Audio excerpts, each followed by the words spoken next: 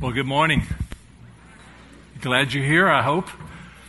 Well, good. I'm still learning. There's this little fine line between when the singing stops and then I take my mask off and make sure the mic is still on. I don't want to take the mask off too early because I can't sing anymore. And then I got to turn the mic on. I'm a basket case by the time I get up here. There's just so many decisions that need to be made. So anyway, these guys are very patient with me on the worship team. So thank you guys for letting me be back. We're grateful for God's goodness in our lives and for the opportunity to be together as we look to His Word and study the Scriptures to see His way forward for us. We're going to be looking over the next several weeks, probably about 3 months, at the book of Philippians. Now, one of the things I'm not very interested in doing is just kind of a sporadic passage here and a sporadic passage there, a text here, a text there, a topic here, a topic there. I kind of want to just work through a book of the Bible. I like to preach through the Scriptures that way. I know Pastor Joe did that. And so that's a part of what I love doing. And so for this season in the life of Lawndale, my prayer is that this study of Philippians will be a helpful one and that we will rejoice together. I take confidence and encouragement as a pastor when people say, well, you know, after you said, in conclusion, you went probably another third of the sermon. Yeah, that's a trouble. But here, in Philippians, start of chapter 3, he says, finally, brothers, and he's got 2 more chapters. I love Paul. He's just the kind of preacher that we want to see him be. But today what we're going to do is give you a little background. How did the gospel get to Philippi? Because it's one of the most amazing, wonderful churches in the New Testament, and the letter is filled with such incredible riches. How did it get that way? What were its beginning? So today we're going to look at Acts chapter 16. We're going to walk through this passage together and just understand some of what happens when we follow God in the direction He has given us.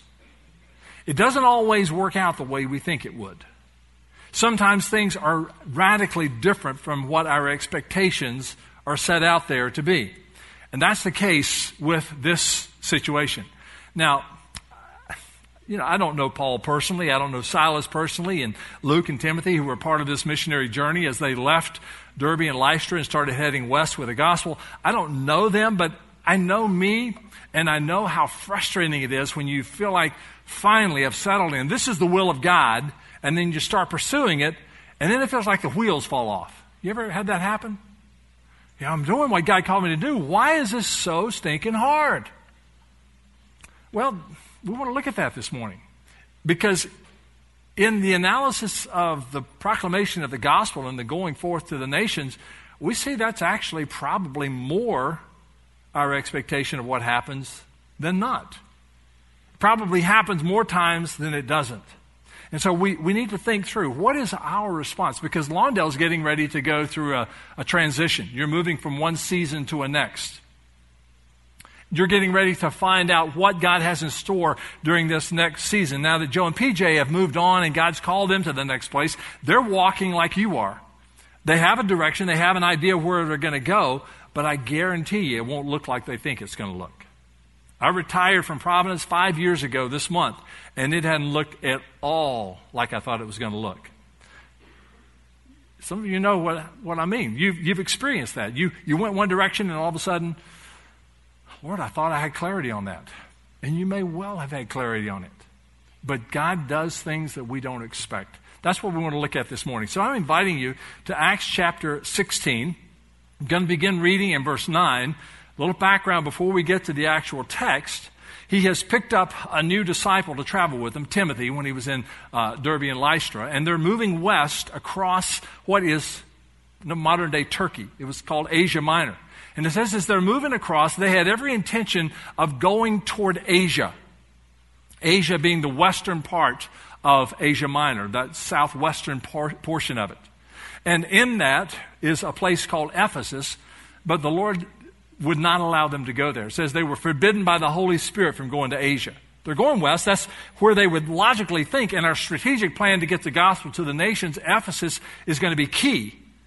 It's one of the westernmost boundaries of Asia, and there is a great place where trade is happening. There's a lot of people in and out of there. It's a lot of conversations. It's a Roman city. That's going to be a great launching pad for the gospel. It says we were forbidden by the Holy Spirit to go there. Instead of chafing at that and thinking, well, Lord, we designed the plan. What's wrong with you? We should be able to do what you are calling us to do. That seems smart. So, well, I guess we'll go north. And so they go up toward Mysia. And from Mysia, they were thinking, we'll go on into Bithynia. And Bithynia is the region where now the capital is for Istanbul. That's where that is. We'll go up that direction. And it says the Spirit of Jesus stopped us. We couldn't go that way. So now picture what's going on. They're coming west, and they're moving from the east, the cities where they were helping the churches get planted and helping them get reestablished on the second visit with them. And they're heading, going southwest. No, can't go that way. Okay, then we're going to go up to Bithynia. No, we're not going that way. Well, Lord, that means we either go back where we came from, which is not the plan, or we go forward. And there was a funnel taking them to the city of Troas. And it says they went on to Troas, convinced that this is where God wants us to be. Great city, super opportunities on the coast. The gospel can go forth there to the nations. Great strategic plan, God. Way to go. That's not what God was planning. So verse 8, passing by Mysia, they came down to Troas. Now, verse 9. And if you'll follow along here, I'm actually going to start reading it now. A vision appeared to Paul in the night. A certain man of Macedonia was standing and appealing to him and saying, come over to Macedonia and help us. Well, just a little geography. Macedonia was across the sea, and they had to go on a little ship ride from Troas all the way across the sea over to Macedonia. And so that's the northeast part of where Greece is now. So that's where we're heading. So the Macedonian vision, come, help us. And when he had seen the vision, immediately we sought to go into Macedonia, concluding that God had called us to preach the gospel to them. I love that. Immediately, we got this, we're going. This is what we're supposed to do. Now, this is Paul and Silas, Luke and Timothy. I'm thinking, what's wrong with Troas? I mean, is everybody saved here? I mean, couldn't we do the work here? No, Lord's saying, through this calling, come on to Macedonia. Immediately, they took off. Verse 11, therefore, putting out to sea from Troas, we ran a straight course to Samothrace, and on the day following to Neapolis. And from there on to Philippi, which is a leading city of the district of Macedonia, a Roman colony. And we were staying in this city for some days. That's where we pick up our passage this morning. That's how the gospel got to Philippi. Would you expect, with that kind of clarity, with that kind of direction from God, that their work in Philippi was going to be off the charts? When you get that kind of clarity of calling, it's like, well, yeah, this is going to be amazing. No problems, easy sailing, going to be gospel-centered phenomenon like the world has never seen. Well, let's pray together, because God wants to show us some things about our lives that we need to understand. It seldom ever works like that. So let's understand and figure out what God has for us here. Let's pray. Father, as we come to you, we come as a mixed bag. We've got folks around this room who have followed you for more years than others have even been alive. We've got folks here who have been in ministry positions and have led the way in seeing many people come to Christ, grow to maturity in Christ, worship leaders, all kinds of different resources that have been given to this church through the people who are gathered here. They responded to Macedonian-style callings. Clarity came as they were seeking to know what you would have them do, and they listened and they went forward as you directed them. Father, in my own life, I've experienced those kind of callings that I knew were from you. Father, our prayer this morning is that we would understand, as we enter into the next season here at this church, that you would help us be prepared to not be prepared for all that's going to happen. You've got great and wonderful things ahead of us. And there are bumps along the way that we need to not see as obstacles, but as launch pads for what you have in store next.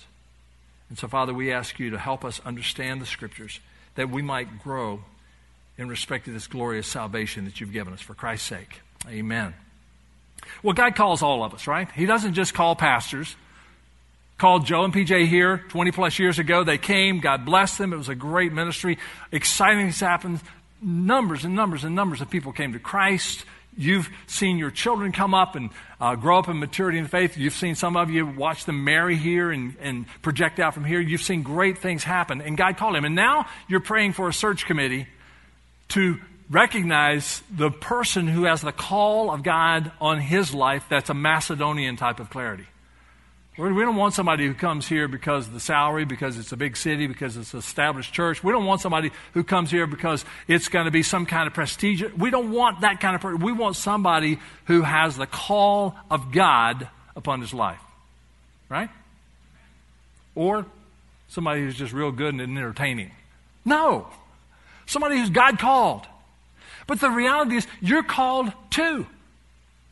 And so as we think through what does our calling look like, we have to recognize that what we bring to calling and our expectations that we import into God's calling are not necessarily the ones we see supported scripturally. So let me just back up the train a little bit and walk you through what happened in the life of Kathy and David Horner as we ended up in Raleigh, North Carolina. Grew up in Graham, Burlington area, just east of here. Went to Wake Forest University, did a little undergraduate study there, and then went to Massachusetts for seminary. I knew when the ticket was punched when I was leaving to come back out of the cold, barren lands of northern Massachusetts. But it was a great experience. Went to seminary there. And when I'm coming to the last part of my seminary career, I don't really have any geographical expectations as to where I could end up. I don't have any idea that, well, Lord, I want to come and pastor this kind of church or that. I didn't have any of that. All I knew was that at the time I'm graduating from school, I'd been in youth ministry for about 6 years, and I'm feeling like, Lord, I'm ready for big people now. Okay, and I'm sure the Lord was delighted that I explained that to him, because you know how the Lord needs to be one who has things explained to him. No. And so I started sending my resume out, and I'd send them to different people that I had relationships with around the country, and mainly in North Carolina, which is where my background was. And I sent it to some pastor friends of mine in North Carolina and to a guy that I'd grown up with in my church. And so we started praying, God, show us where to go. And I talked to some pastors about, my desire to get in there and be a pastor and a preacher of the word. And, I don't care if it's 10 or 10,000. I just want to preach the word. I want to be faithful to the truth. Yes, Lord. First response back, hey, listen, there's a youth ministry position in Raleigh. I think you would be great for that. No, thank you. God bless you for thinking of me, but that's not what God's called me to do. I'm called to be a senior pastor or senior nothing. I just wanted to be the pastor who preached on Sunday morning. I was 25. There's not much senior about that. And so here I go, thinking through this whole process. Second response comes back from another pastor here in North Carolina. Hey, Horner, listen, there's a church in Raleigh that's looking for not a pastor. I mean, a youth pastor's a pastor, but I didn't think so. And so, thank you. I've heard about that one already. I appreciate that. I sent them the resume of a friend of mine who wanted to do student ministries. Now, remind you, I've already been doing youth ministry for 6 years. I love youth ministry. All my years at Providence as pastor there, I required all of our pastors to go to youth camp. I love students. This is so it wasn't dismissing that as invalid. That was a great minute, but I felt I was ready for big people. Third person responds. You know where this is going, don't you? Third, fourth, and at the fourth, I'm saying, well, Lord, okay, if I hear anything further, I'll consider that. You need 5 times? I'm reading Gideon thinking, seriously, you had twice? You got to get the fleet, and I go 5 times into this thing. And so I go to the interview with the search committee in Raleigh at this church about their student ministry position. The easiest interview in history. I didn't want the job. I could pick my nose and burp and do anything I wanted to. I didn't want the job. I didn't want to impress them at all. And so they'd ask me questions, and I just boom. This is what I boom. Miracle of grace. They called me to be their youth pastor. I'm going like, Lord, you got a great sense of humor, but this is not what I thought was going to happen here. But I knew this is as clear as Macedonia to me. I've got to be there. And so I come to Raleigh to do youth ministry. And I'm thinking, what are my expectations? What could I have expected when I agreed to follow God's will wherever He led? And that's what I want us to talk about for a minute. What could have been the expectations there? Well, the first one could have been that I need somebody to pat me on the back and say, what a good boy am I for being faithful to God. You could have held out and just, worked at, the laundry or something for a while and done some other things until the pastor spot came open, but you were so faithful. You went right into youth ministry and all that stuff. Well, that's a stupid expectation that we somehow or another expect applause when we do what God's called us to do. That we want somebody to pat us on the back or do something to make sure that they're noticing that we're really doing something important. I remember one time there was a woman who sang solos periodically and got word that she was kind of a little dissatisfied and she was not really happy with the way it was going. I'm thinking, well, gracious, we got a lot of people who sing solos and we can't have you up there all the time. And what I found out was that she was upset because some of the other soloists, people clapped louder and longer and earlier for them than they did for her. Let me just step aside as the lightning is getting ready to strike here. I'm thinking like, no way. It's going to be a little change of attitude before you get back up there. That's so wrong. She was expecting commendation and applause for doing the very thing God called her to do. That's not what happens. Now, there can be gratitude expressed and there can be commendation expressed, but if we expect it, demand it, and insist that we get it before we'll do anything else, well, I did it one time before and they didn't thank me for it, I'm not doing it anymore. Well, aren't you and Jesus tight? I mean, no, that's not right at all. Paul, Silas, and his team did not have that expectation. I had to be careful in my own mind that my motivations were not to say what a servant I am to go and do that which was not really what I thought I was supposed to do.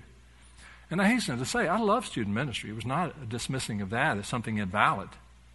I just thought I knew better than the Lord, and I didn't. And I still don't. And here's some news for you. You don't either. We all need the Lord to show the way. So there might have been, secondly, an expectation that, well, if, Lord, you've shown me this, I will expect some privileged insights into other things that you want to show me. Because if you are this clear in showing me how to get to Philippi through Troas and turning me with, I'm going to expect that kind of privileged insight into other things. So when I get to this place, I'm going to know exactly how to reach those kids with the gospel. I'm going to watch as this explosion of revival happens among students, not just in that church, but across everywhere. I'll have insight about this. Well, man plans his ways, but God directs his steps, Proverbs 16:9. But he doesn't owe me insight into what the destination is going to look like. Well, he gave instructions to Abraham. Yeah, what did he tell him? You go to the land I'm going to show you. Well, where is it? Not necessary for you to know that. Put one foot in front of the next, and let's start going west. Yeah, but I kind of need to plan. I mean, it's really vacation. What do I pack? Is it cold where I'm going? Is it hot where I'm going? I need to know how, no, you're leaving this place and you're not ever coming back. No extra insight, no special privileged understanding. This church doesn't know where it's going to be in 10 years, 25 years. You don't know where you're going to be during that period of time. We don't know that we'll be here this afternoon. Jesus may come again today. So we don't know. So there's no privileged insight that we have. So, well, how about Moses? Get to the promised land. I know how to get to the promised land, not the way I'm going to show you. It's going to involve a pillar of fire and a cloud, and you're not going to know how long it's going to stay in one place or where it's going to go next, and you're not going the direct route. You just need to follow me. So sometimes we don't have that special insight. It's just come over to Macedonia and help us.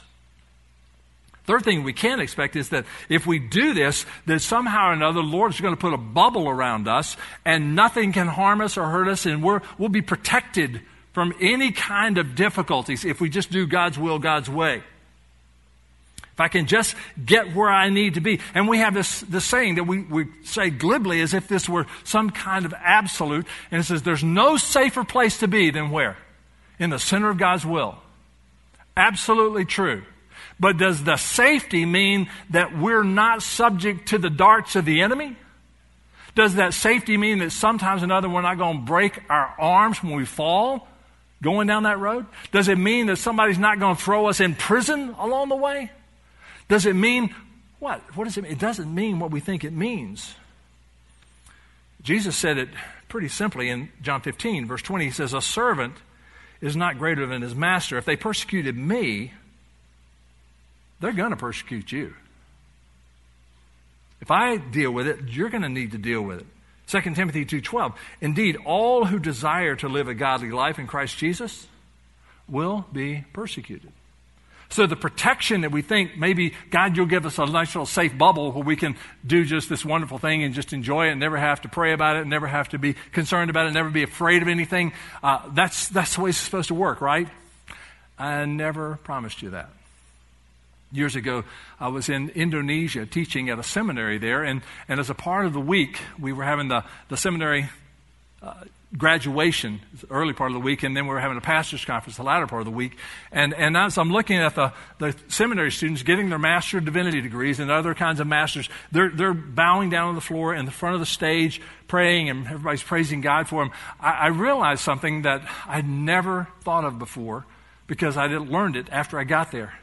Those who are getting a Master's of Divinity in that seminary in Indonesia, which is the largest Muslim population in the world of any nation. You thought it was Arabic, didn't you? It's Indonesia. Well, to graduate with a Master of Divinity, you don't just do the coursework. I'm not sure if they're still holding to this now, but back in those days, you had to do the coursework and finish your graduate degree, your master's degree, academically in the classroom, but you also had to plant a church during your years of seminary.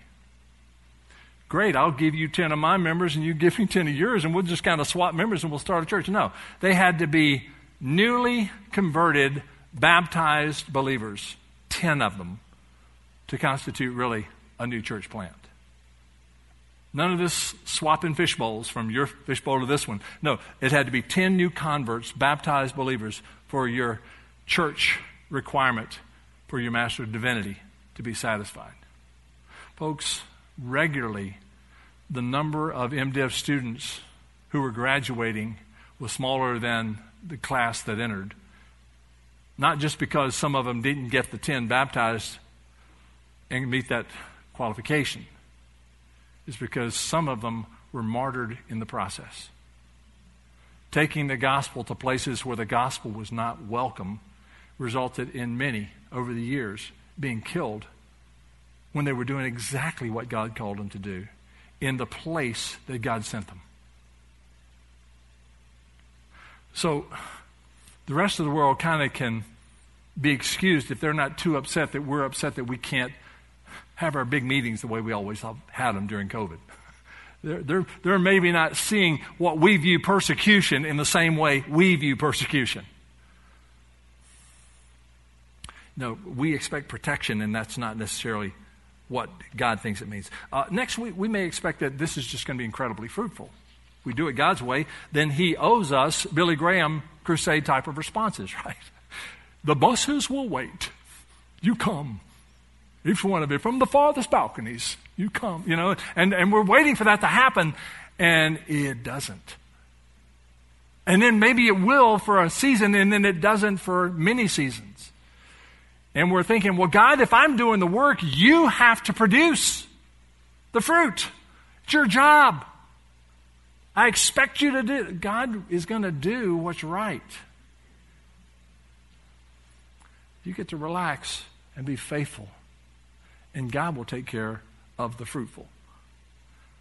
But we can't demand of God that, listen, if I'm not seeing this happen, then I'm out of here. I'm going to be called somewhere else. Because that's tied in our minds to the next piece is that we somehow or another expect there to be a profit from what we're doing, some kind of prosperity of what we're doing that shows up in the numbers, that we can count the noses in the chairs and the nickels in the budget. We can count it tangibly and know that we're obviously doing a great work of God because you can count it from those two things. How many people are coming and how many dollars are giving, and that's the measure. And so when you see a church that's filling an entire arena with people, you know that's a work of God there.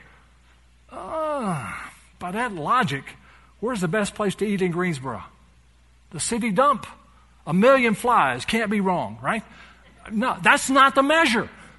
People can be deceived. Paul tells Timothy, look, in the latter days, people are going to be deceived. They're going to be warning people who will tickle their ears, who will not preach sound doctrine, and people will flock after them. That's not prosperity and success from God's perspective. And we somehow or another have associated successful ministries with those that have the biggest numbers in the categories that are meaningful to us. Interesting, the pastors' conferences seldom feature pastors of small churches. Why? Because they're less faithful? Hardly. Well, that's a whole nother topic. It's like be careful, I'm liable to start preaching here in a minute. Be careful. But that's a part, we have these weird expectations. We followed you, God. This is what we have a right to expect. And he says, you want to know what you have a right to expect? Let me explain to you from this passage what you could expect in reality, what you could actually experience when you follow my will. First thing that could happen is you could experience some frustration, because when you go into a town like Derby or Leicester or somewhere like that, you go to the synagogue, you proclaim the word, then you move out of there and talk to the Gentiles, and you do the same in various cities. You come to Philippi, there's not even a synagogue. A synagogue, you only needed 10 Jewish men to start one. They didn't even have that. And so it says that they went, in verse 13, on the Sabbath day, outside the gate to a riverside where we were supposing that there would be a place of prayer. They didn't know that for certain, but they assumed there would be. And we sat down and began speaking to the women who had assembled. There's not even a synagogue in this area. There's nothing that would look like this is going to be a profitable experience. This is nothing like what we expected in the other places we went. Lord, we're going to have to change our strategy and do something different. And yet, these guys did not even flinch. It says we began speaking the word to the women who were there, not concerned about all the men who weren't. And Lydia, who's not even from Philippi, is a dealer in purple fabric. She's there. Whether she's there on a business trip, I don't think so, because she's already established a residence there. And she is the one who hears the gospel, responds to the gospel, and believes.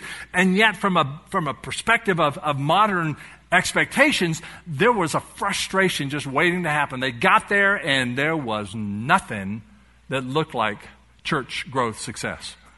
Nothing that looked like missionary faithfulness. It didn't look like that even remotely. And then after Lydia comes to Christ, they continue this pattern, going down to the riverside. And as they're going to the riverside regularly now, there's this young demon-possessed slave girl who is, by her demon possession, foretelling things that are making lots of money for her owners. And she, through this demon in her, begins to confront Paul and his team regularly by saying, these men are bondservants of the Most High God. They're proclaiming to you the way of salvation. And it says that Paul got greatly annoyed with her. Now, see, in our day, we'd probably put her on a billboard and let her be a part of our book endorsement deal. These are proclaiming the way of the Lord. He's going like, no. She is getting in the way of what God's trying to do. And so God, by the power of the Spirit, worked through Paul, and the demon was cast out of her. Praise God. Not if you're her master, who's making money off of her fortune-telling business, and they are ticked as they could possibly be. And so this demonic interference that's going on all of a sudden ceases. To God be the glory. But then this competitive thing begins to emerge where these guys are stopping us from doing our business. They're keeping us from making the profit. They are cutting into our lifestyle. We got to stop them. And they oppose them. And they started recognizing that we need to compete with these guys.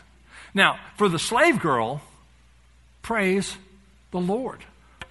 She comes to meet Jesus, who saves her from that whole lifestyle, and she meets the Savior of the universe, who's come in the flesh to dwell among us and provide grace by which she can have her sin forgiven, that demon gone and her heart filled now with the Holy Spirit instead of a demonic spirit.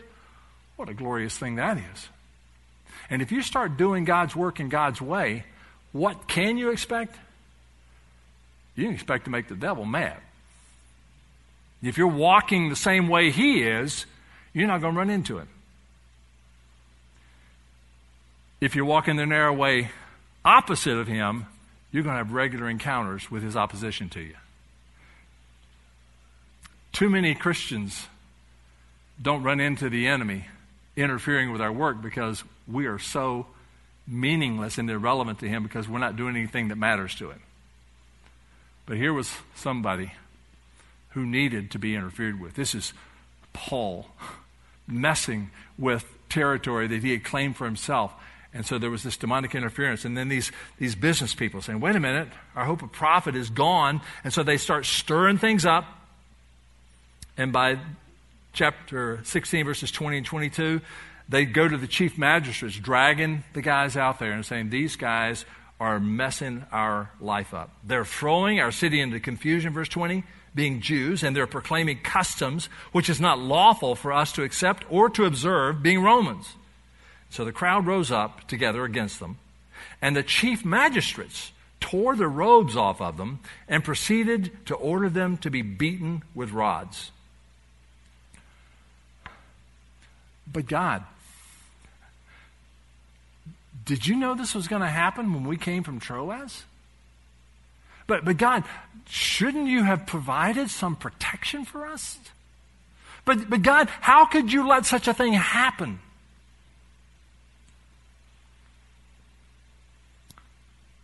Father, how could that pastor's wife have that disease? All she's done to sacrifice and serve you, and she struggles with that.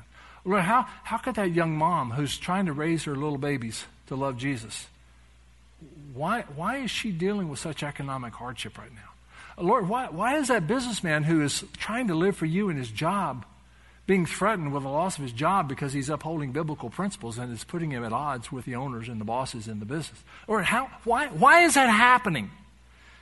He says, you choose to follow me, there's going to be trouble. And there's going to be some opposition. And there's going to be the sense in which people are competing for your affections and for the results of what you're doing with your life. 1 Peter chapter 4, it says this, Beloved, don't be surprised at the fiery ordeal among you, which comes upon you for your testing, as though some strange thing were happening to you. It's par for the course.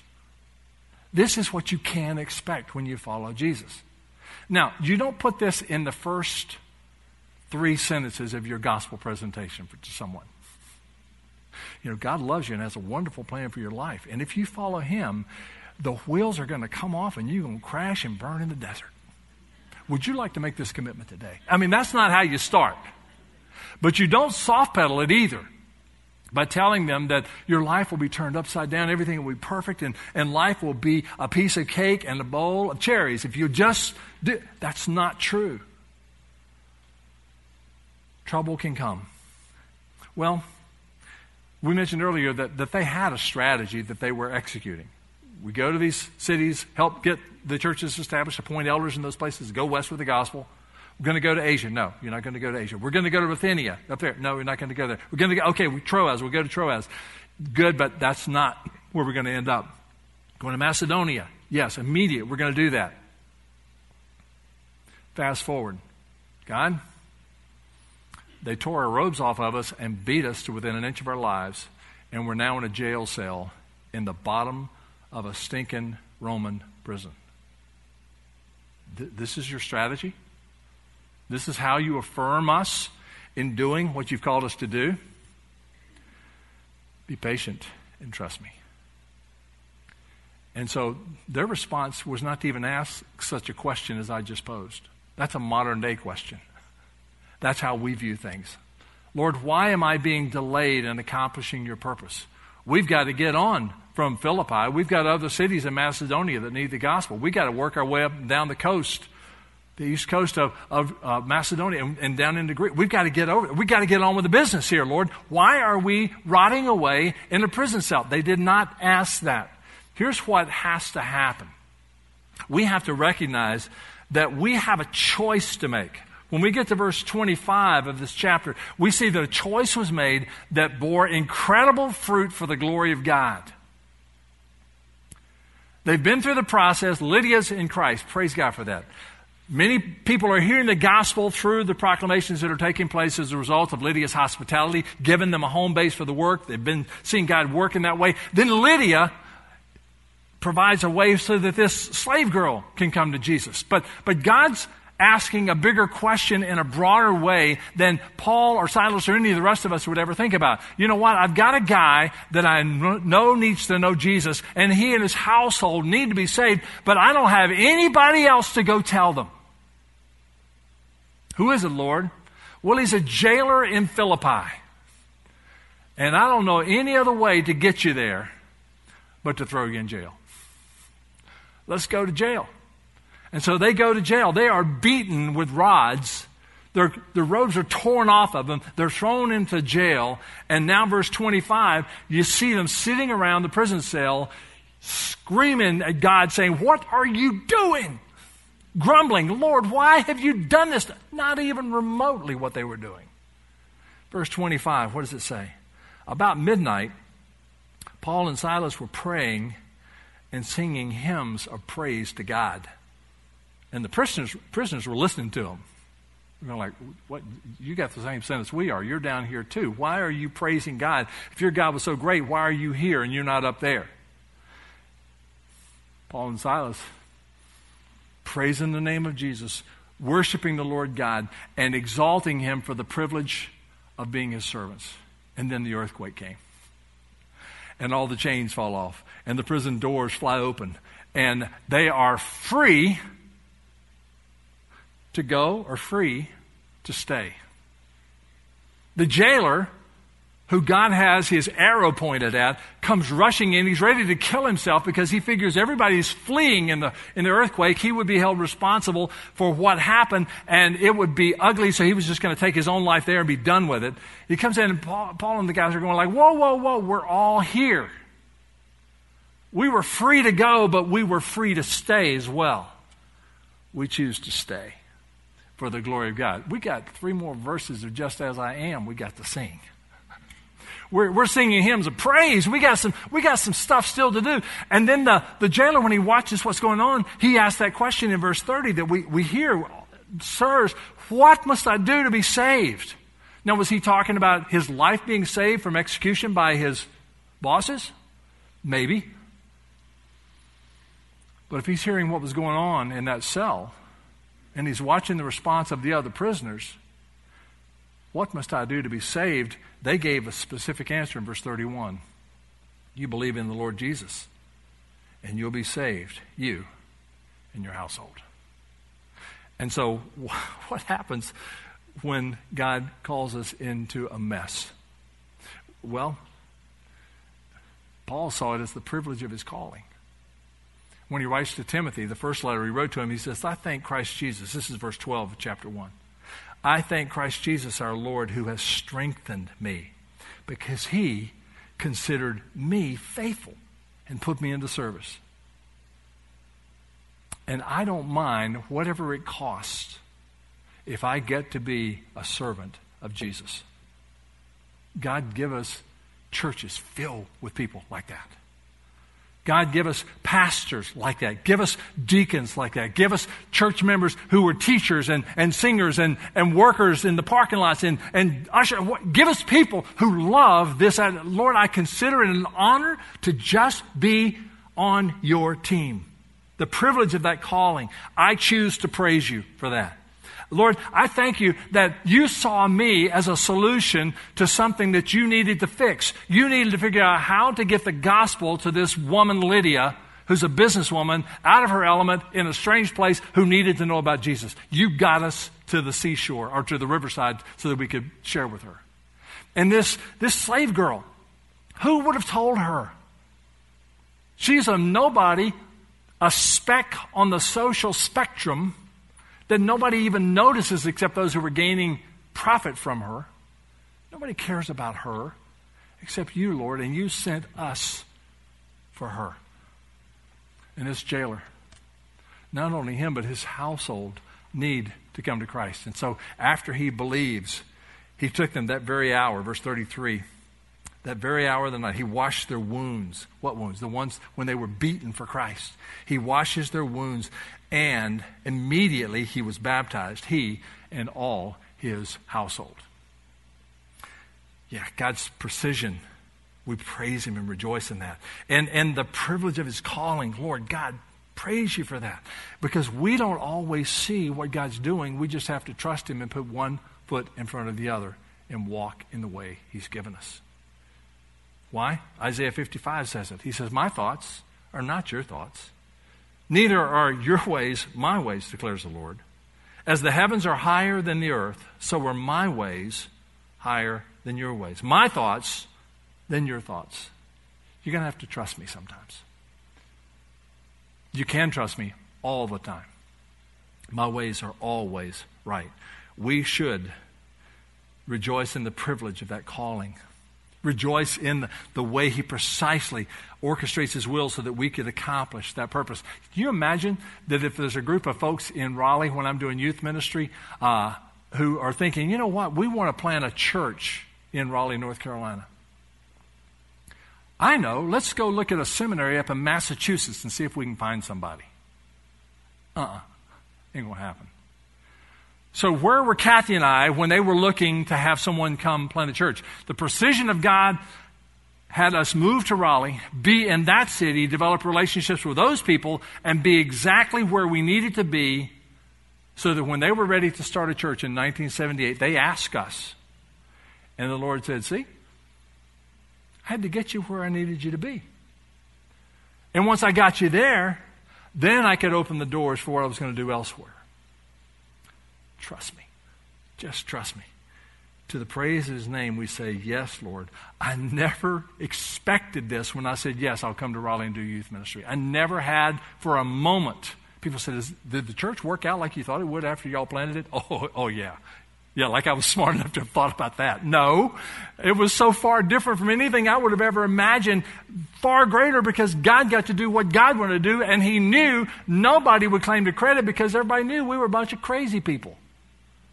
He gets the honor. He gets the glory when we just do what he's called us to do.